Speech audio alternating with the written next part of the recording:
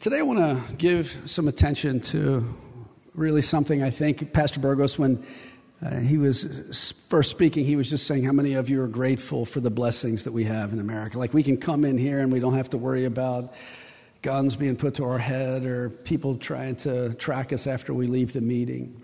Grateful for that. A bunch of people said, amen, amen.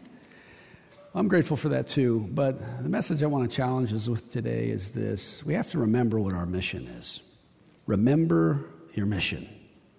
We have to remember the mission that God has put us on. Can you say that with me? Remember the mission. Remember the mission. Remember the mission. What is that mission?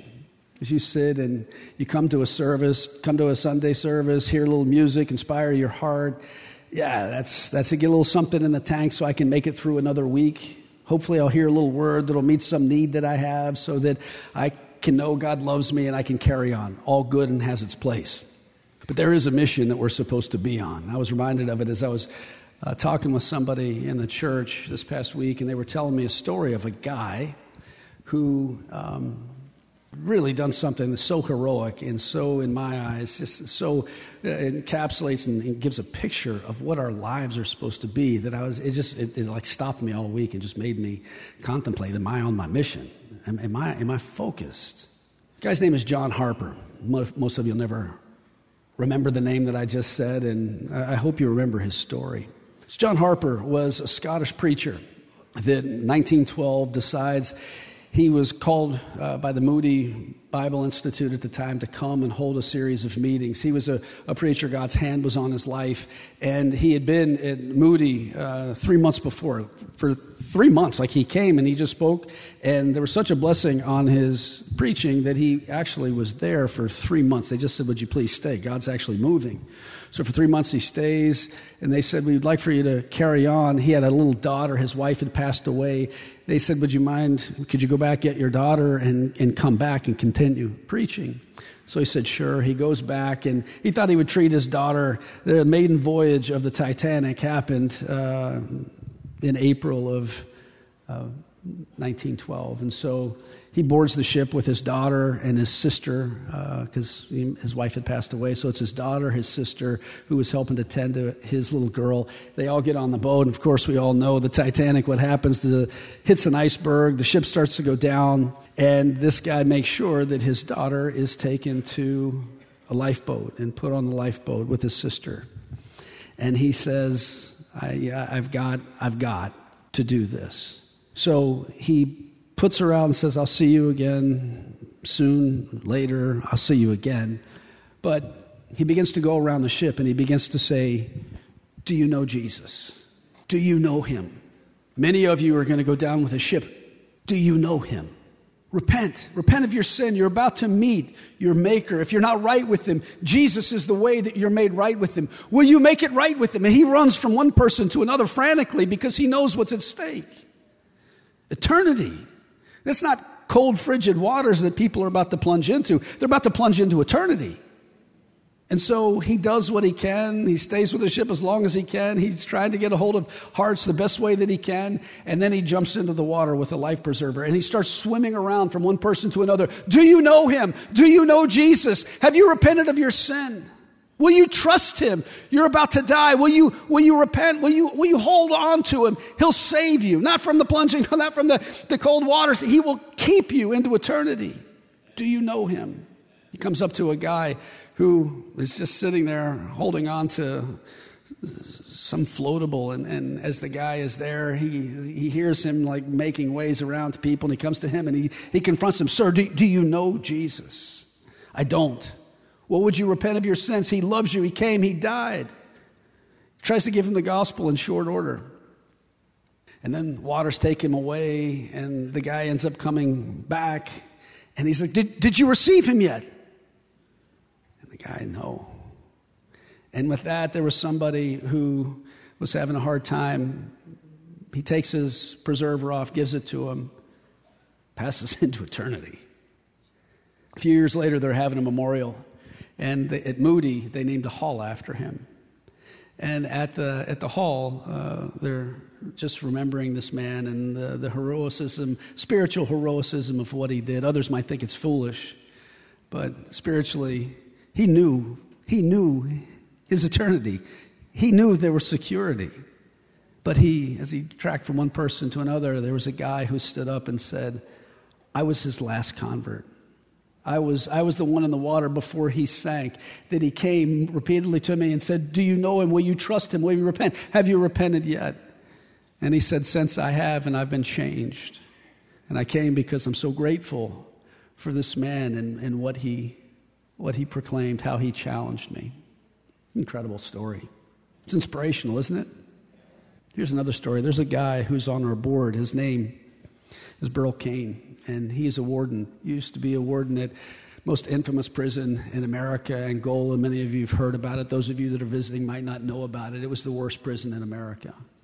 And this guy was brought on to take over the wardenship of the prison.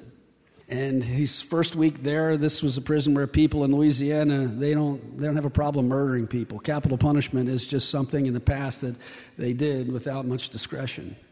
And so he comes in, he's there, and one of his first things that he has to experience in the prison is somebody being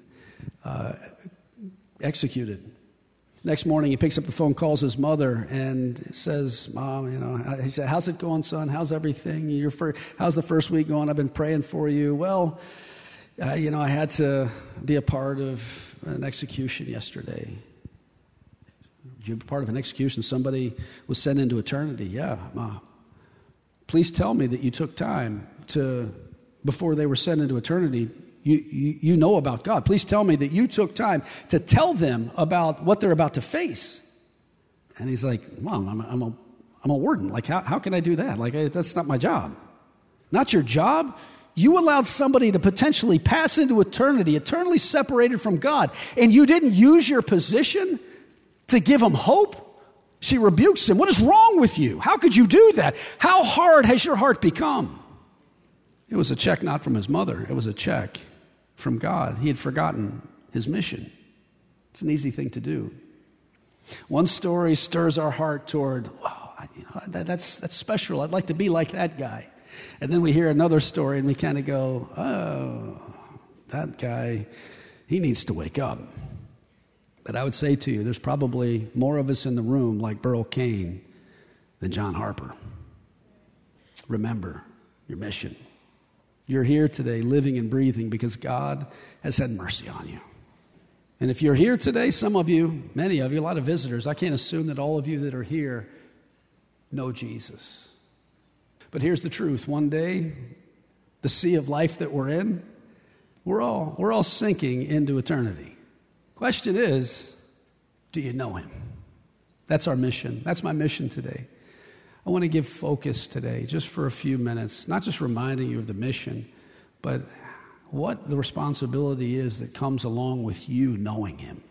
You know him in part so that you can make him known. You're here to be his mouthpiece. People over here in the band, they can say, no, my part is just to play the bass. My part is just to play the violin. My part is just to keep the timing with the drums. Like that's my part of just serving God. No. Guys at the soundboard over there, no, I just got to make sure the music has its place so that when people come in here, they can have the best sound they can possibly have. Ladies over here, same thing. Let's keep this thing in order. John putting PowerPoints up. We can all kind of hide behind giftings that we have and just use those giftings as a way to contribute to the cause. And it all has its place. Please don't get me wrong. My place right now in this moment isn't to put a PowerPoint up. I wish I could keep timing with drums. My charge today from God is to remind you of something from his word. But that's not necessarily my mission. My mission is to go into this world and to proclaim the hope of Jesus. Just because I'm here trying to encourage you so that you can be on mission to go do and fulfill the purpose of what God has set you apart to do. The job of the church is to build you up. My job is not to be the evangelists of the Brooklyn Tabernacle. My job is to charge the evangelists. My job, and every one of you, by the way, has a voice. Every one of you has a life. Every one of you is called to go outside the doors of this church and proclaim the hope that there is in Jesus. And to remind people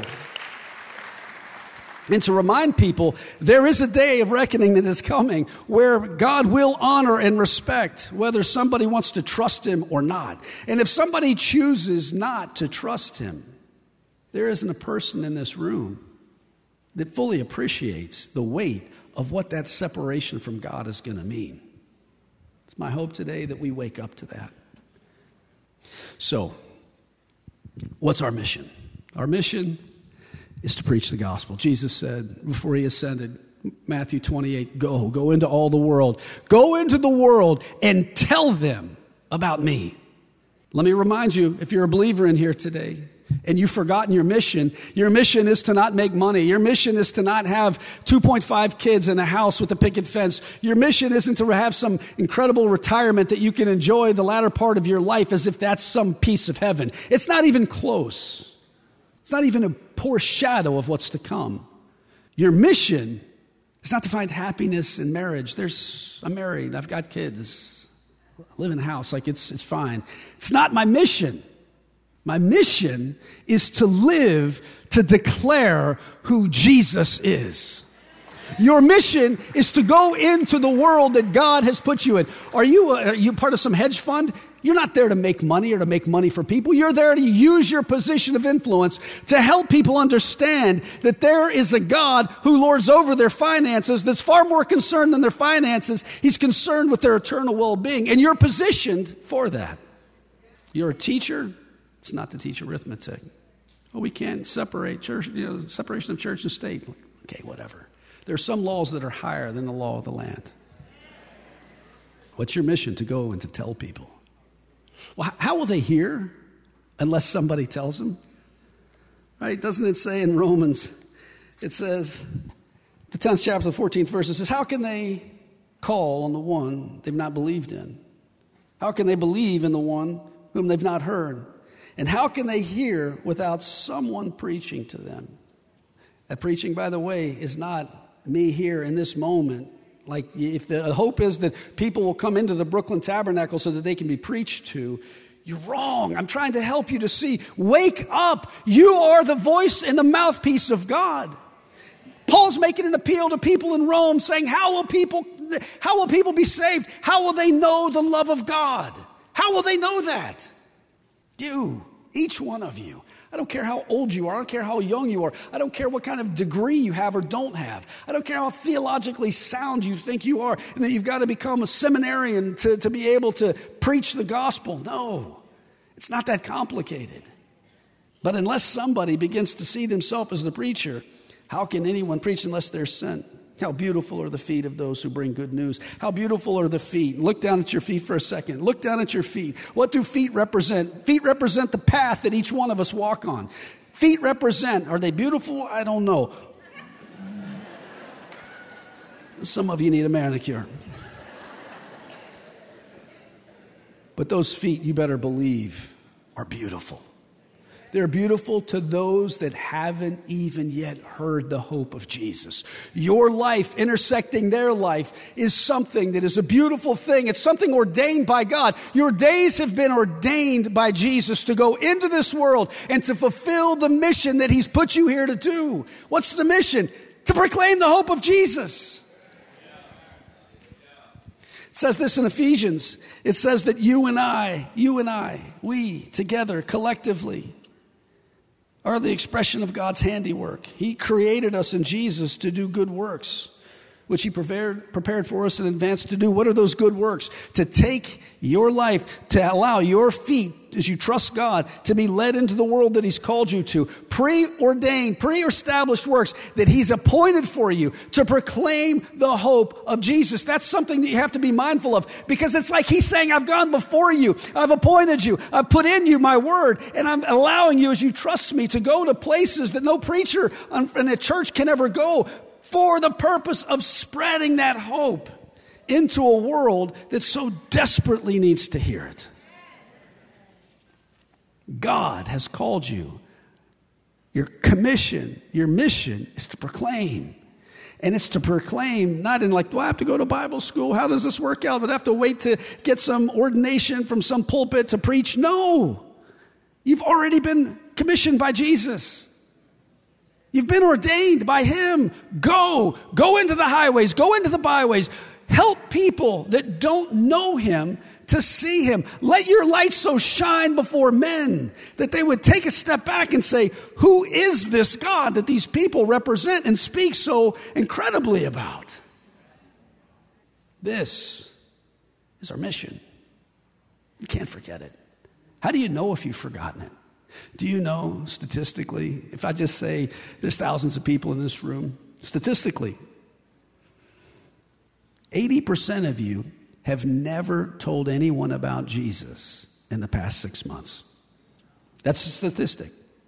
The American church, 80% of people have never, I'm not talking about, hey sister, isn't Jesus good?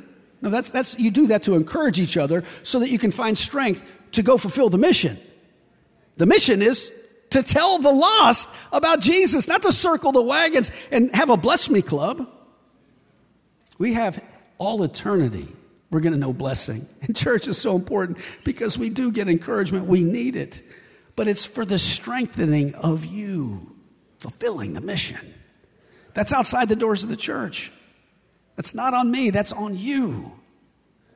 I'm just saying, you got to be careful of, I go to church and that's the pastor's job. No, I'm being very clear today. It's not the pastor's job. The pastor's job is to build you up, is to remind you of the things that are true so that you can go do the commissioning and the fulfillment of that mission that he's called you to. It gets a little quiet because now I'm starting to get in your kitchen. But guess whose kitchen I'm really in? Mine. Because if anybody can hide behind the calling and the fulfillment of the mission, it could be a pastor. I'm doing the Lord's work. Really? Who's the last person I led to the Lord outside the doors of this church? I'm not saying there's anything wrong with that. I mean, I can only do what I can do. But do I not live in a neighborhood? Do I not have people in my family? Do I not have friends from the past that don't know him? Am I aggressively, actively fulfilling the mission of God in my life? I don't know. I had to take a hard look at that story. It sobered me and it made me stop and say, God, am I on mission? A couple of weeks ago, we had a pastor's intensive here. And one of the people that came to speak at the pastor's intensive is a guy named Steve Rhodes. Some of you might know him. He used to be a pastor here. He was the CFO of our church. And now he's the vice president of the Billy Graham Association. And he told a story that just, it made me laugh, but then it made me cry. This was his story. So Steve, he loves God. He's a bright guy on top of it. He went to Wheaton. He went to Dallas Theological. He's got all the credentials that somebody in ministry should have. And now he's the vice president of an organization whose mission and statement is to go into the world and proclaim the hope of Jesus. And somebody had challenged him and said, do you even know how to give the gospel? Oh, yeah, I know how to give the gospel. I mean, I've been to seminary. I went to Wheaton. I've been around the things of God. My dad was a pastor. Yeah, of course, I got this. Yeah, well, why don't you record yourself giving the gospel? What do you mean? Well, act like your phone, put it on video, and act like your phone is a soul that doesn't know Jesus. See how efficiently you can give the gospel. He said he went on for 9 minutes. And by the time he was done and he had watched it, he was like, I'm clueless. I'm clueless. And he literally had to, before God, just stop and be like, God, you've got to help me here. Because if I don't even know how to articulate the gospel is the power of God unto salvation. The hope of anyone passing into an eternal reality of knowing God in the fullness of his love begins with the gospel proclamation. If you can't proclaim the gospel in a way that somebody gets it, what hope will there be for the person knowing God? Not that this is all about us. All we can do is be people that try to do the best that we can, and God's Spirit is the one who works in us and through us to bring about salvation. So I'm not trying to make this academic. I'm just saying, how many of you can actually give the gospel? If pastors have a hard time being able to synthesize what the gospel is and communicating it, please don't tell me that the average person sitting in the pew just does it more efficiently and effectively. I hope that's the case, but there's a saying, as the shepherd goes, so the sheep go. I'm grateful for the seats that are filled in this place today, but if you have an empty seat beside you, it's my prayer that God would use your life to help fill it next week. So I want to take a second and just try to synthesize and remind you of what the gospel is. I don't have a lot of points that you'll forget. I want to just make 4. And this is the approach I've had over the years, sit down and synthesize in my own life. This is how when I'm sitting talking to somebody that doesn't know Jesus, this is how I go about it. I got to keep in mind that God is love. And I got to keep in mind 4 things. That's the first. Second thing I got to do is I got to keep in mind that that person doesn't love God. They love themselves. That's what sin is. The third thing is they're stuck in it. And so God, to try to help them out, expressing his love, sent his son into the world. Jesus is the bridge back to the love of God. Bridging self-love back to the real thing. And then the fourth is the responsibility of the person to turn. I can't make somebody turn. That's the work of God in their life. But I got to call them to turn. If you go through the great sermons preached in the New Testament and you listen to what Jesus said, it was always repent. Turning is repenting. It's turning away from you loving yourself and trusting him to help you love him better. So those are the 4 things that I keep in mind. I just want to start. I want to use some scripture here just to build. I'm going to actually, there are people in here that don't know Jesus. So you can actually listen to the way that I'm going to speak to them, and hopefully the way that I'm going to do this, you can, for yourself, begin to think, how do I synthesize this for me? So the first is this. It comes from 1 John. 4th chapter, the 8th verse. And it's a scripture that I stand on when I consider who a person is. When I look at their life and I look at all that they've been through, the backdrop, the context of what I'm even going to say to them is God is love. The mess that we see in this world, if you're here today and you don't know God and you look around and you say, why is this world such a mess? It's a mess because we've made a choice to not rest in his love. But he didn't make this world in a way that was unloving. He made it perfect. He made it pure. He made it something that would add value in life. It's something that he created to express his love for us. God loves us. God is filled with love.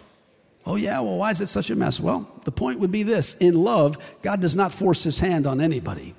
He will never force his hand. If you're an unbeliever here today, he's not going to force his hand on you. He's not going to make you love him. If he did, it would no longer be love. If any of you have ever been abused, when somebody imposed their will upon you, it didn't feel like love. All of us have had others impose their will on us. That's never been something we've been like, oh, this is such a blessing. We're always like, are you serious? How dare you do that to me? No, get away from me. It makes us recoil, and God knows that about us. So in his desire to create us so that we would receive his love, he created us with the potential to not respond to that love. That's really important. Listen to me. If you're not paying attention and you're talking to somebody about the love of God, you've got to begin with God loves them, but in his love, he gives them a chance to make a choice. There would be no choice without love. And God gives people the ability to make a choice. And so what are the choices that people have made? Starting with Adam and Eve all the way down to you sitting in this seat today. We've all made the choice to say, not my way, not yours, God. I don't want anybody telling me what to do with me. The second verse that I would put up there is this. It comes from Romans, the 3rd chapter, the 23rd verse. It says, everyone has sinned. Everyone has fallen short of the glory of God. And if you're new to church and you say, what is sin? Sin is just this. It's me doing life my terms, my way to get what I think is best for me. It's not always shaking my fist at God saying, I want nothing to do with you. It's just me trying to make sense of a broken world with a broken mind and a broken understanding of how to adapt to try to figure my way through it the best way that I can. But anytime I do that without God, it's me doing life my terms, my way to get what I think is best for me. Which simply put is sin. It's just God saying to God, I'm going to do this my way. I don't know if you have a way. I don't even care about your way. What I care about is what I want.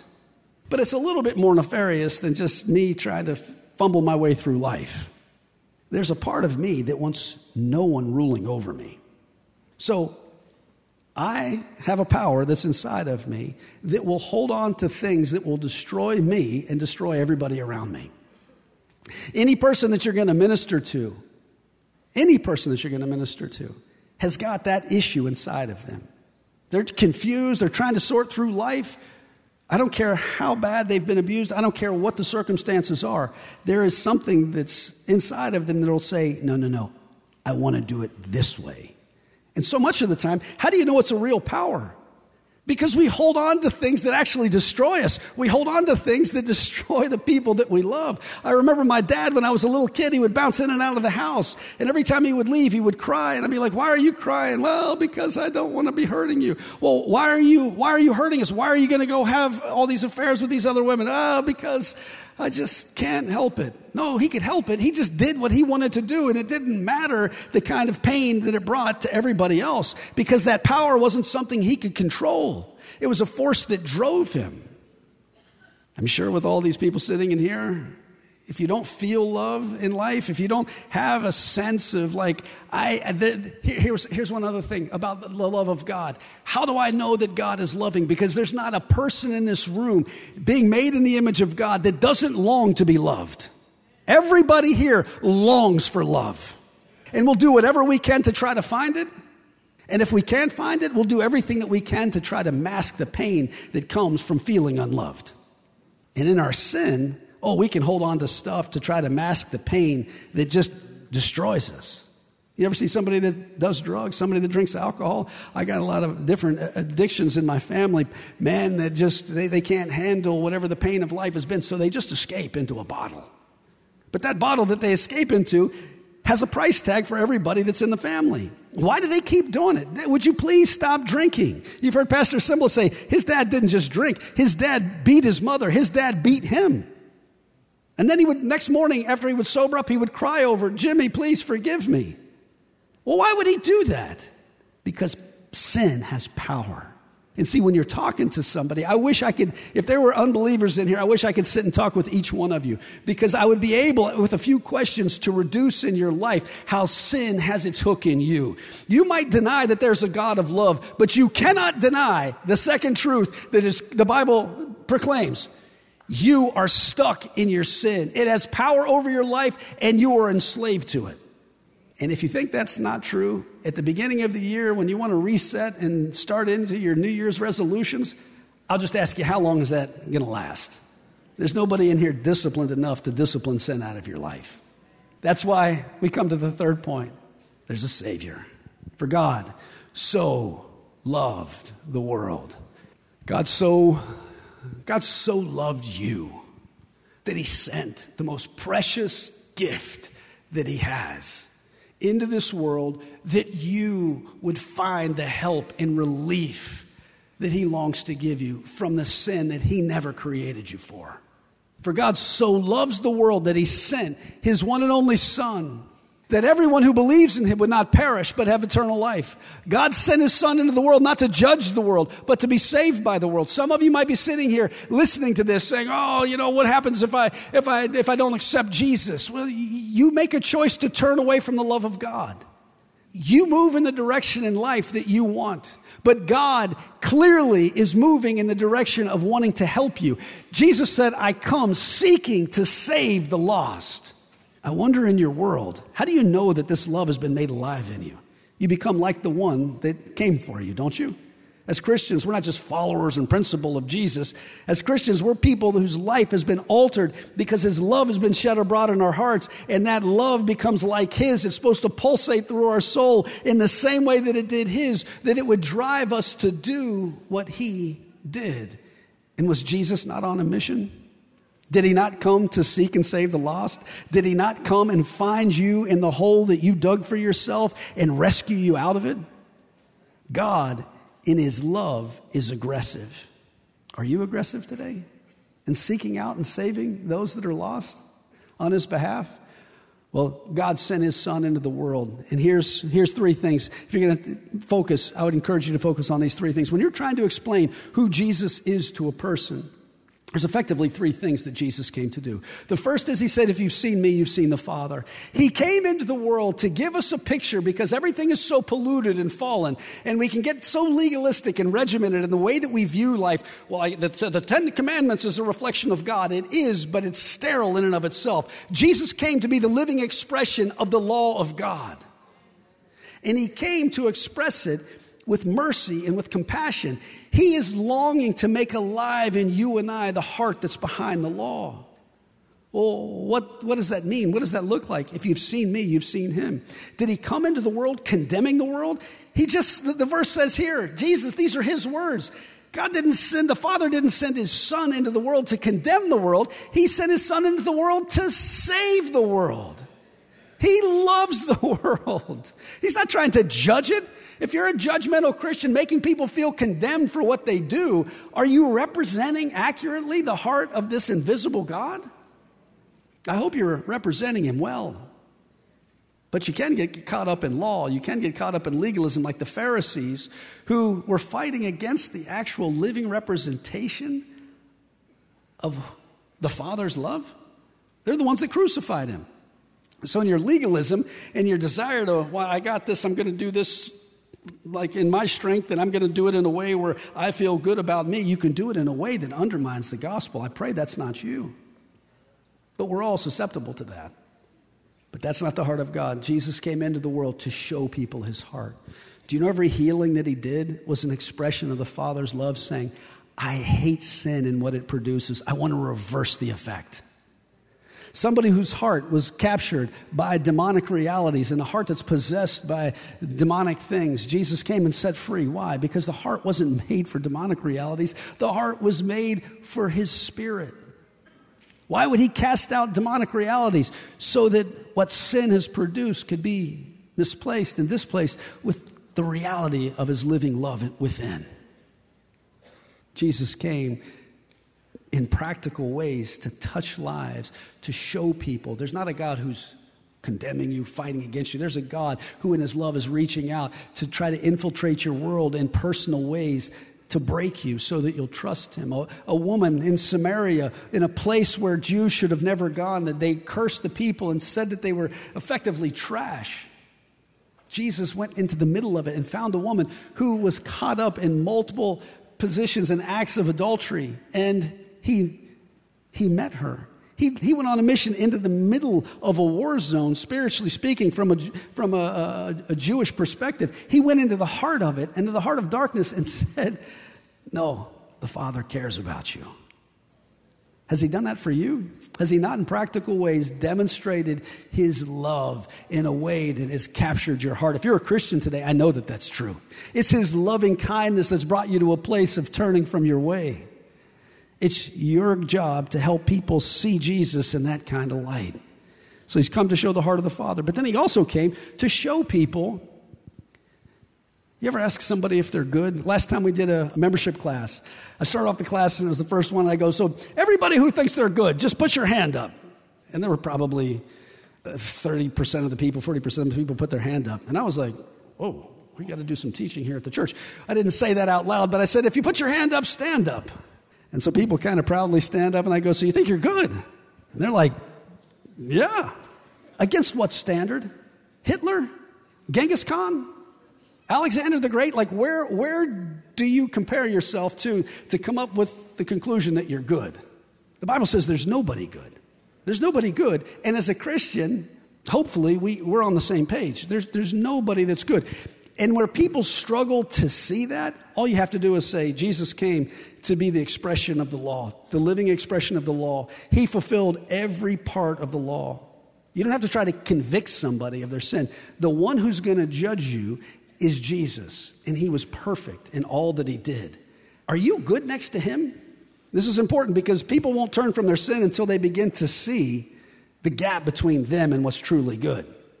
If you want somebody to begin, you want the Spirit of God to use your life to effectively begin to help people break so that they can receive a Savior, if they think they're good, they will never see their need for salvation. So Jesus came to show the heart of God's love, but he came in a way to say this is what living in humanity should look like. It's perfection. People beat him. People hung him on a cross. What was his response? Father, forgive them. They don't know what they do. Not judge them, not blast them. Forgive him. What was in him came out of him. Last time you were squeezed like that, where somebody persecuted you and did you wrong, was that the response that came out of you? Or did you have a little malice which was like, you know what? I want to go Old Testament, an eye for an eye, and a tooth for a tooth. That's naturally what's in all of us. But Jesus came and he lived it out, and he said, this is going to be the standard that you're going to be received or rejected by. Are you perfect? Most people don't have to be convinced that they're perfect. They just need to be reminded that Jesus is the standard by which their lives are measured. And once somebody sees that, Then you can begin to lead him into what was the third reason Jesus came. To do for them what they couldn't do for themselves. There is a God who's fully love, but there is a God in his love who is fully holy. And that God is longing for relationship. That God is longing to bring somebody to him. But if he embraces something that is stained and soaked by sin, how will he ever have a relationship? It'll compromise his very nature. He can't undo who he is. You have to make people see, like as much as he loves you, if you're not like him, there's a problem. How is a loving God going to receive you into eternity? You think the balance of the scales are going to weigh out in such a way that the good will outweigh the bad, and that God who still sees the bad is going to be able to wink at it and receive you? He can't. He's holy, and you better hope that he's holy, and you better hope that he never changes. Because if he does, everything unravels. So how do you make sense of that dilemma? There's only one way that you can, and his name is Jesus. Jesus came into the world to live the life that you and I couldn't live. He came to live perfectly, and he did. He challenged people. Any of you, prove to me, show me the sin that you can hold me accountable for. You can't, because I haven't. And he lived perfect for what reason? Because he was going to go to a cross to make an exchange. On a cross, he was going to take our sin. And this is so important. Listen, you have to be able to explain this to somebody. You can't just quote somebody a scripture and hope that they get it. There's power in the Word of God, but helping somebody to get it there's some value to that. It's not all that it is, but to help somebody go, wait, I'm trying to make sense. God's holy and I'm not. So how's he going to bridge that? He lived perfectly and he exchanged a perfect account for an imperfect account. That's what the bridge is about. That's what the cross is about. And it freely is extended to you to receive. Will you trust him for his righteousness? You got to challenge people. He's extending to you. He's reaching out to you. In his perfection, he wants to receive you, and he wants to take from you all of your mess and give you something that will allow you to have a relationship with him, to be embraced by him. People want to know the love of God. The only way you can know that love is if you're embraced by it. Well, how do you get embraced? You got to get rid of that record. That record is done with on a cross. But there's a second part to that cross, and it's this. God hates sin. For those of you that have a low view of sin, let me just say this. Jesus shed his blood. Jesus endured the punishment that you and I deserve because of the hatred that God has toward sin. He hates it. He can't receive it. He won't receive it. But he will judge it. And Jesus put himself on a cross in a position that would allow him to take the judgment that you and I deserve. That's amazing. That's wonderful. That's incredible. That deserves a moment where we can say, God, thank you for your mercy. Thank you for keeping from us what we deserved. You kept from us judgment. Thank you, God. We want to talk about a picture of love. That's amazing. And having offered those truths to somebody, what do you do with that? Well, in Mark, the first chapter, 15th verse, it's just Jesus. Jesus is preaching, and he's just saying, repent and believe. It's how we start the Christian life, and it's how we walk in the Christian life. Repentance is something that you have to call people to. Most Christians feel uncomfortable to do that. Why? Because it's too invasive. It's like you're asking me to let go of me. You're asking me to acknowledge that I'm wrong. Well, there's only one that's right, and his name is God. You're not right, I'm not right, and God's not playing some mind game with you like, okay, I'll try to meet you where you are, and I'll go along with your warped reality. You're not right. I'm right. Will you acknowledge you're wrong? See, repentance, the turning starts with, I'm making a mess of this. My wife was telling me a couple of weeks ago, she was praying with somebody after a service, and the person had lost everything. She went down a list, and it was overwhelming how many things they had lost. And my wife goes, so you're a Christian? And I was like, what do you mean by that? Well, have you been changed by the power of God? Has God's love invaded your life? Are you a different person because his love has been shed abroad in your life? She's like, I go to church. I've been going to church for a long time. No, but have you been changed? So you got to figure out where people are. Just because somebody goes to church, you can't give them the benefit of the doubt. The only way somebody is a Christian isn't because they've been baptized, isn't because they take communion. The only way somebody's a Christian is if their life has been transformed by the power of God. That his presence has now come and taken up residence within someone. But the only way that can happen, and I'm done, is it has to start with, I'm wrong. I love my way. and my way produces a mess. And so my wife gets down to the brass tacks with this woman and she says, so have you surrendered? No, I read the Bible. No. Have you surrendered? I pray. Is prayer surrender? No. You actually have to acknowledge that you don't want to control your life anymore, that what you're doing is actually making a mess with your control. Will you stop controlling your life? And she goes, well, then who would I trust? Jesus. I'm not giving up my control to anyone. What? But isn't that the story of all of our lives in different ways? We can start off surrendering and then want to take back control as we walk down the path. But all life begins with, no, my way is wrong. My way makes me lose life. My way cuts me off from love. God, I can acknowledge that. I'll humble myself and say it's true. And then I'll turn from it and say, God, please forgive me, which is what repentance is. It's just a change of direction. You're encouraging people to change, stop loving themselves, and start allowing themselves as they look to God and open up their heart to allow His love to help them and change them. Repentance is just saying, turn from your way and trust in His. But then you have to believe. Repent and believe. Who are we believing in? Jesus, the expression of God's love in our lives, and in the most personal way, trusting Him for whatever that means for the need at hand.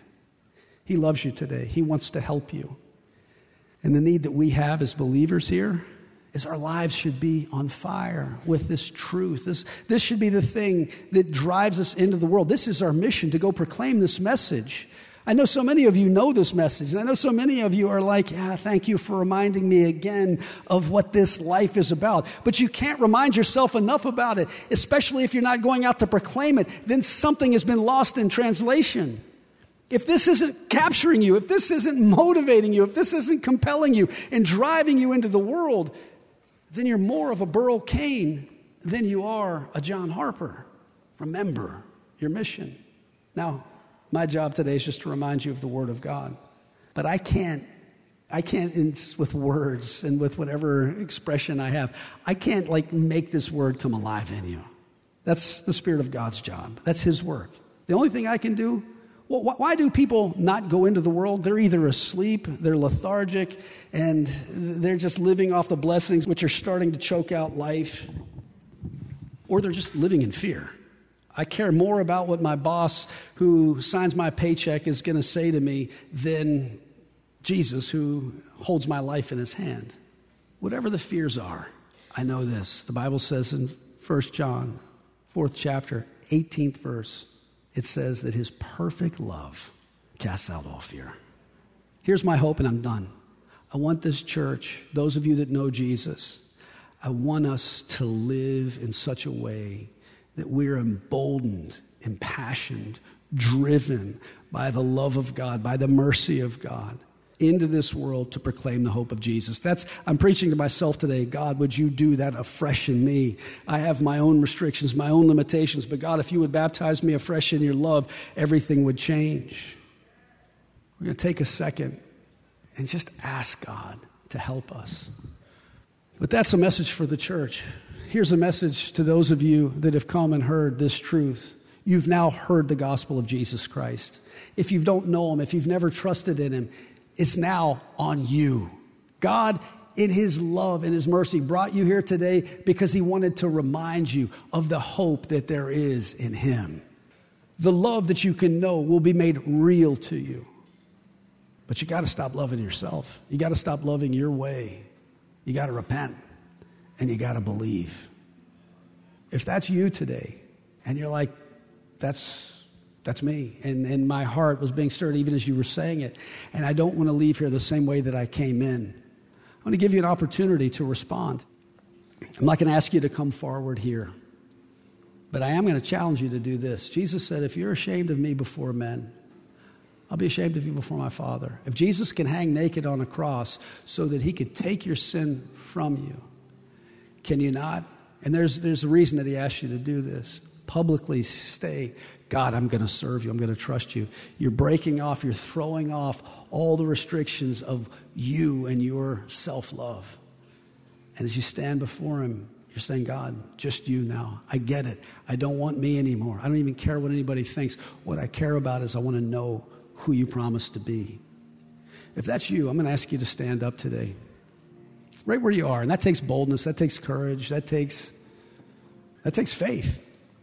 Is there anybody here today that would say, I don't know him, but I want to know him? I know about his love, but I want it to change me. I want it to grip me. I want my sins to be forgiven. I want to know him. Give you a second to consider it. It's a weighty decision. It's not something that you make flippantly.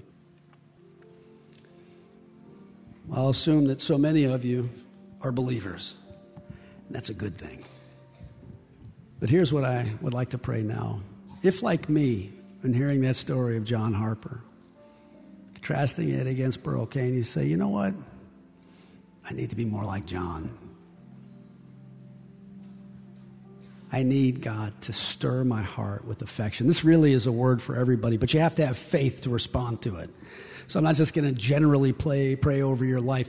If you today want the love of God to fill you afresh, that you would be compelled to go into the highways and the byways of the world with the feet that God's given you, be faithful to proclaim that gospel wherever he would take you. I want you to stand right now.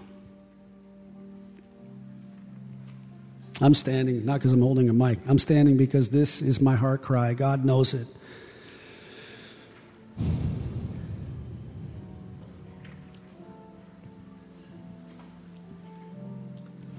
God, you see the people who are standing. You see, like me, their desire is that you would command their hearts with your love, that it would strip them of fear, that it would strip them of inhibition, and that it would embolden them, it would emblazon them, God, to go into the world to preach Jesus. Father, I thank you today for my friends that are standing with me, God, longing, God, for you to do something new, something fresh. God, we're grateful for all the ways in the past you've used our lives to reach out and to touch people. It's not like you haven't done things, God. You've done things. I know you've even done great things. But God, the day that we live in is far too dark. We need to see the power of God come and show up. And you've called us co-laborers. You're going to show up through the lives of your people. So God, we come to you this morning and we put ourselves before a throne of grace, not just for our sake, God. We're not coming because we need something personal. We need something personal, God. We need your love to fill us afresh, but God, we're asking for it, that your name would be glorified. We're asking for it, Lord, that the world that so desperately needs to see hope would begin to find it in the love of Jesus. God, that's a message that you've given us. That's a charge that you put before us. And we have to be faithful to go. But God, we can't do it out of rote or obligation. God, we have to do it because your Spirit, Lord, stirs us in a way where we have your heart, Jesus. You've given us your Spirit that we would feel for the world that you feel. That we would see the world the way that you see the world. And then we would touch the world, God, in the way that Jesus touched it, to show and demonstrate in practical ways his love and how it can undo the darkness that sin produces. God, would you help us as people, by the power of your Spirit, to bear fruit, God, that our lives would stand out in the darkness that's around, where people would see the reality of truth being lived out by your people. But God, would you, as we go into all the places that you would take us, would you allow the beauty of what you've done in us as we proclaim the hope of Jesus to be seen, that there would be weight, that there would be power, that there would be authority that would pierce hearts and bring people to a place of saying, how do I know this God of love for myself? God, we have nothing other than hearts that have been opened by faith to say, do in us what only you can do, but do for us what will bring glory back to you. God, we need you. Can you just tell him right now how much you need him? I've been praying, but would you open your heart? Would you begin to cry out, Jesus, help me? Do you not see your need? Do you not feel your own desperation? God, this isn't melodrama. The reason you've put us on this mission is because eternity is at stake. Life here and now, but God, this is but a blink. God, help us to live for eternity.